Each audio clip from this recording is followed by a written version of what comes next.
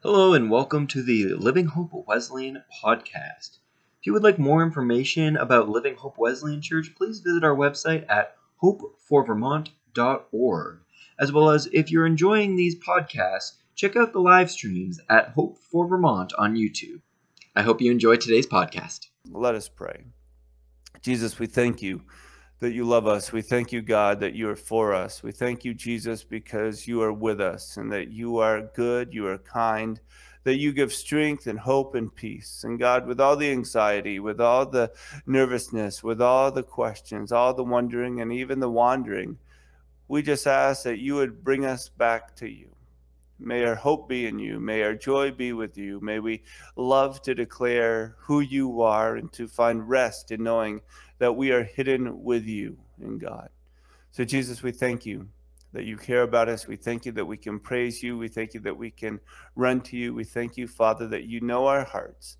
So, Father, join us with others that are compelled by your Spirit to live differently, that others would know you. So, Father, we just say thank you that you are at work and you've invited us to join you. So may we be a church, may we be a people, the followers of you, that love you and live you and share with others your goodness in word and in deed. And it's in your name we pray. Amen. Amen. And thank you so much for joining and being a part. 2 weeks ago, we finished with Colossians 2:15, which said, he disarmed the rulers and authorities and put them to open shame by triumphing over them in him. God put our enemies, he put the powers to shame. He put those that were going against him to shame. Once again, this is Paul writing from prison to people that he had not met, but to people that wanted to follow Jesus, that had started an organized local church, we would say, a small group that met in homes, and they wanted to learn about Jesus, but they had this tendency to use this thought of the gospel, the good news of Jesus, and mix it with their own thinking. They did not think that the physical presence of the literal man in Jesus had much to do with anything. All they cared about was this intellectual knowledge, the spiritual understanding of the supernatural that really motivated them to live in the intellectual, in the supernatural. And Jesus is saying through Paul and is writing to them as a local church, he's saying it's important that you do that in the practical of everyday life. I've shared this several times, and now I've been the pastor of the church where a lot of my stories are on repeat. I apologize, but that's why we need to invite new people so they don't get bored with my stories and you can kind of chuckle at their first response. But when I went to Bible college in New Brunswick, Canada, exchange rate was a great rate at the time I went back in the mid-90s, but I digress. We had an all-night prayer meeting, and an impromptu guys in the dorm just got together and we started praying, and it was just amazing. And it just seemed like God was there, and it was just a wonderful time where you really sensed and felt God's presence. Well, the next day we had class, and some of us went to class and others just did not go to class. And one of the professors just said, where's so-and-so? And where's so-and-so? And that student's missing as well. And it seems like some of the people that typically are in this class, should be in this class, aren't here. And somebody spoke up and said, well, we had an all-night prayer meeting and it was awesome. And God showed up. And the professor at the Bible college, in all his wisdom, said, that is wonderful and that is awesome. But if God's delight can't show up in the practical of everyday life, then what good is it? And I still remember those words, and I am still convicted that sometimes we get so wrapped up in the spiritual, sometimes the emotions of the spiritual, that we forget to live out the goodness of God in the everyday practical. And God would put that to shame and allow us to say we could triumph over those things. We move on to verse 16, and this is 16 chapter 2 in Colossians. Therefore, do not let anyone judge you by what you eat or drink, or with regard to a religious festival, a new moon celebration, or a Sabbath day. And I just think so many times we take things out of context. We'd read this verse, we'd say, don't let anyone judge you would say, don't judge me. Don't worry about what I'm doing. You pay attention to yourself. You be you, I'll be me, and everything will be okay. Don't let anyone judge you. But the context is Christians you must judge or call out or hold accountable other followers of Jesus. That's what discipleship is. That's why when a pastor or a small group facilitator or a Christian brother, a Christian sister, a spiritual father, a spiritual mother, one that's mentored you, one that's helped you, they can judge you, they can hold you accountable, they can call into question certain things about your spiritual life, about how you are handling money, how you're treating people, how you care for the sick, how you are reaching out to those that are in need. We can hold one another accountable to that. There is context to this verse. There's context to this thought. And so in this, it is not about control or authority or ritual, tradition, loyalty, or manipulation. It's not, don't judge anyone by what you eat or drink or with regard to a religious festival, a new moon celebration, or a Sabbath day. This is much greater than that. It's been interesting. I'll just simply share that someone I know was drinking a Coca-Cola or a soda, and the person next to him said, "Oh, you really shouldn't drink that. That's not very good for you." But the person that was there was drinking a high alcohol content adult beverage. And there was just some irony in that. I was like, oh, you should not have that high fructose corn syrup, but I'm going to drink this. And it's just humorous to me how sometimes we try to manipulate. We try to think that, oh, we can control the situation. And God is saying, no, you don't have to control what is taking place. You can understand that being with Jesus is greater than doing for Jesus. Being with Jesus is greater than doing for Jesus, which comes down to a hard spot when we are trying to disciple people. We're trying to have people follow Jesus and understand his ways. So sometimes we set up these rules. We set up this law. We look to scripture and we say, therefore, do not let anyone judge you by what you eat or drink. And again, this is when a lot of people, and still are, and for some good reason, whether it was pork, which is in the same Old Testament law as tattoos and piercings, but where it was just don't do these things. And also religious festivals, a new moon celebration or a Sabbath day. This is growing up. My parents, and honor your father and mother. This is a promise that scripture tells us, a command that he wants us to do. Honor your parents. But the Sabbath day is not simply one day.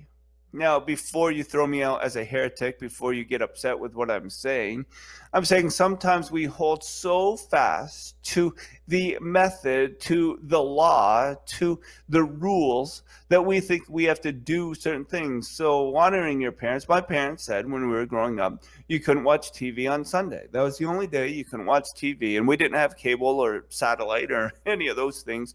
So I missed out on some sports. So what I did, my parents allowed me to do, I went over to the pastor's house and watched the NBA finals or whatever the case might be. But sometimes we think about the Old Testament, the law, remember the Sabbath to keep it holy, the 10 Commandments, and we think that this is what everything means is the Old Testament, but Jesus is what everything means. Jesus is what life is about. Being with Jesus is greater than doing for Jesus. Jesus is our Sabbath rest. We find rest in who Jesus is, not one 24-hour time period, and say, this is where I rest. We find our Sabbath in Jesus. And yes, and so for those that are Seventh-day Adventists or familiar with them, you talk about the life expectancy of those that exhibit one day off from work. There is much proof and evidence that say there's a tremendous benefit.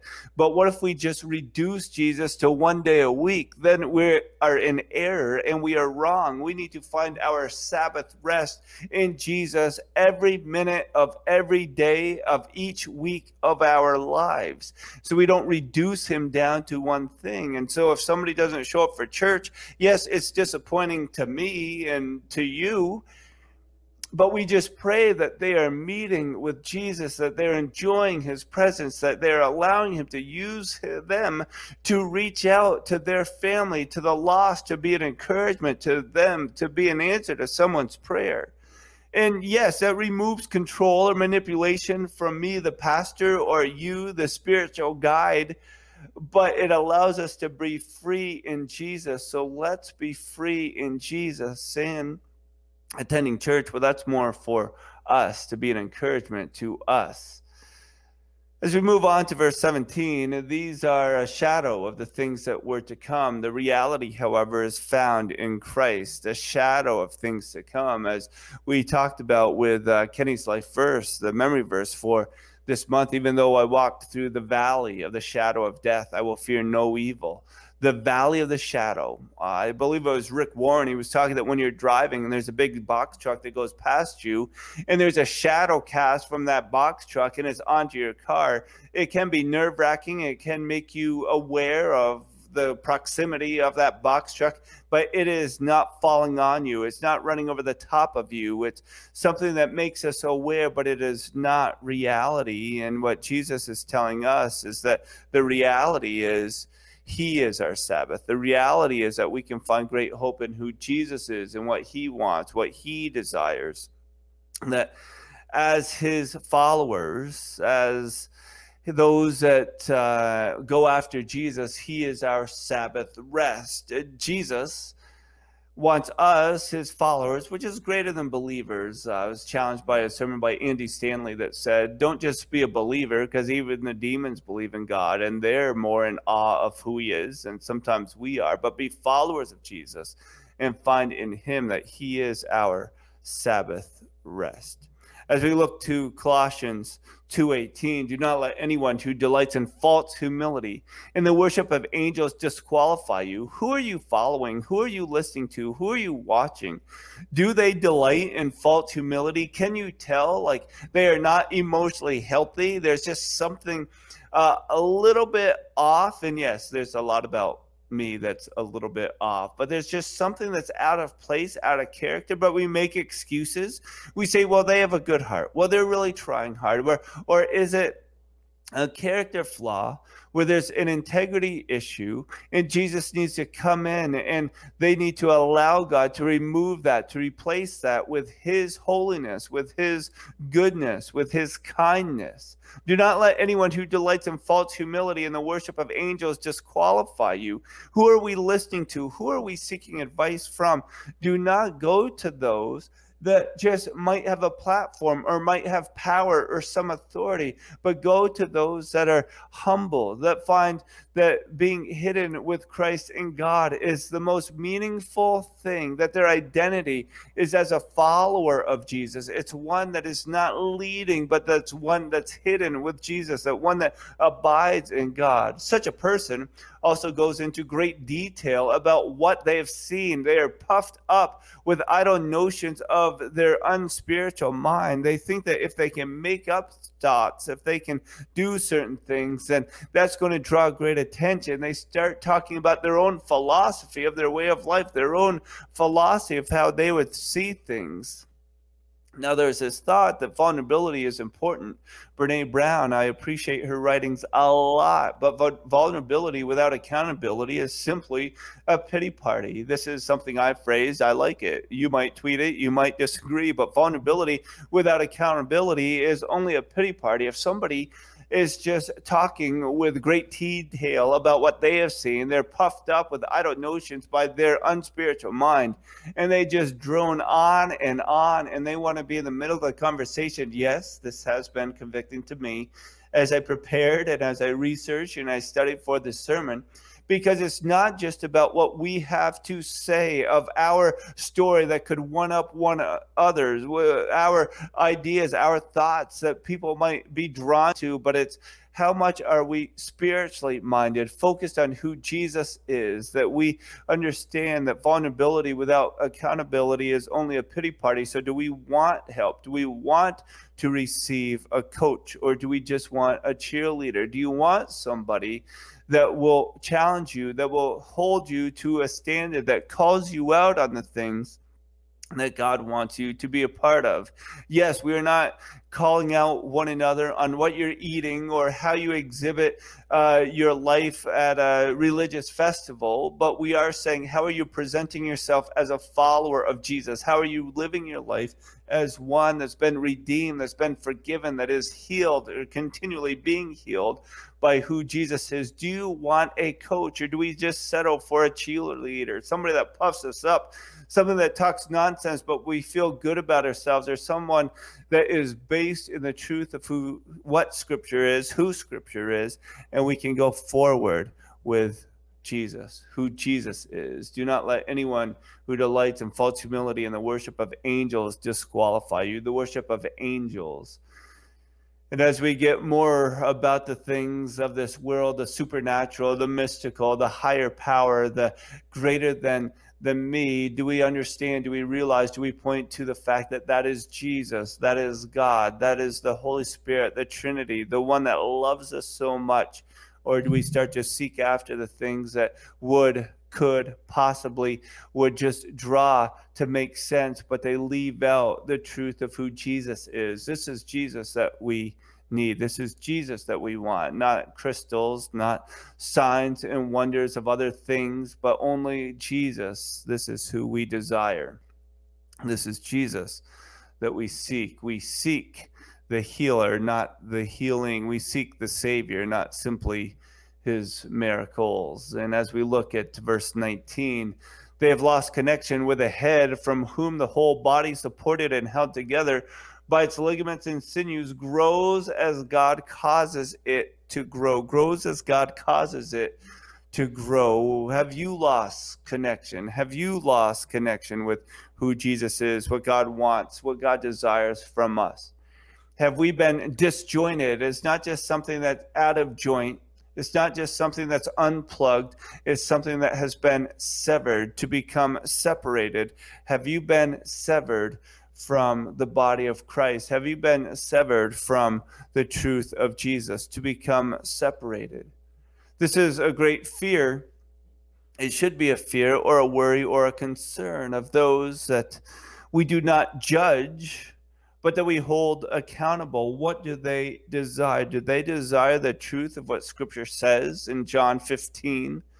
I am the true vine, and my Father is the gardener. He cuts off every branch in me that bears no fruit, while every branch that does bear fruit, he prunes so that it will be even more fruitful. You are already clean because of the word I have spoken to you. Jesus speaking, remain in me. Also, I remain in you. No branch can bear fruit by itself. It must remain in the vine. Neither can you bear fruit unless you remain in me. I am the vine. You are the branch. If you remain in me and I in you, you will bear much fruit. Apart from me, you can do nothing. You are severed. You are of no use. You have zero power. If you do not remain in me, you are like a branch that is thrown away and withers. Such branches are picked up, thrown into the fire, and burned. If you remain in me, and my words remain in you, ask whatever you wish, and it will be done for you.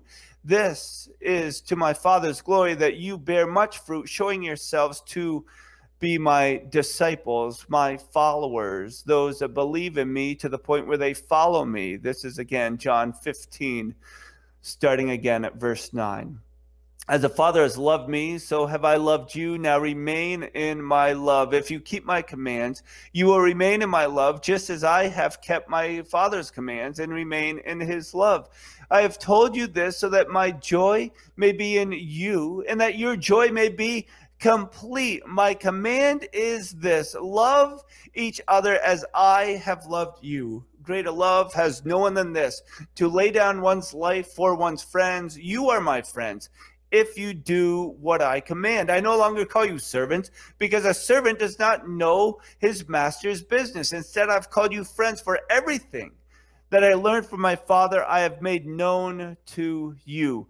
You did not choose me, but I chose you and appointed you so that you might go and bear fruit, fruit that will last, and so that whatever you ask in my name, the Father will give you. This is my command: love each other. We must remain, abide, and rest in him. Find our Sabbath rest in who he is, not in a spiritual ritual or a Christian tradition, but that we would find our rest in who Jesus truly is. That's John 15, 1 through 17. Rest, abide, remain in him. Remain in him. Though we get tossed about, though we wonder what God is doing, how do we remain in him? Well, we know his love in such a way where we love one another. We love one another. We love to care for each other. We love to be with each other. We love to challenge one another so that there might be greater discipleship, spiritual formation, growth in our own lives, that we are constantly maturing and changing, so we are overflowing with who he is onto one another. Whether they want Jesus or don't want Jesus, they will respond to true, sincere love. Not control, not manipulation, but true, sincere love. So Jesus, may we love you. May we live you, and may we share with others the goodness of who you are. Thank you for listening to today's podcast. If you'd like more information about Living Hope Wesleyan Church, make sure to visit hopeforvermont.org, as well as don't forget to subscribe to our YouTube channel at Living Hope Wesleyan Church, where you can catch live stream versions of these services as well as other content. Have a great day.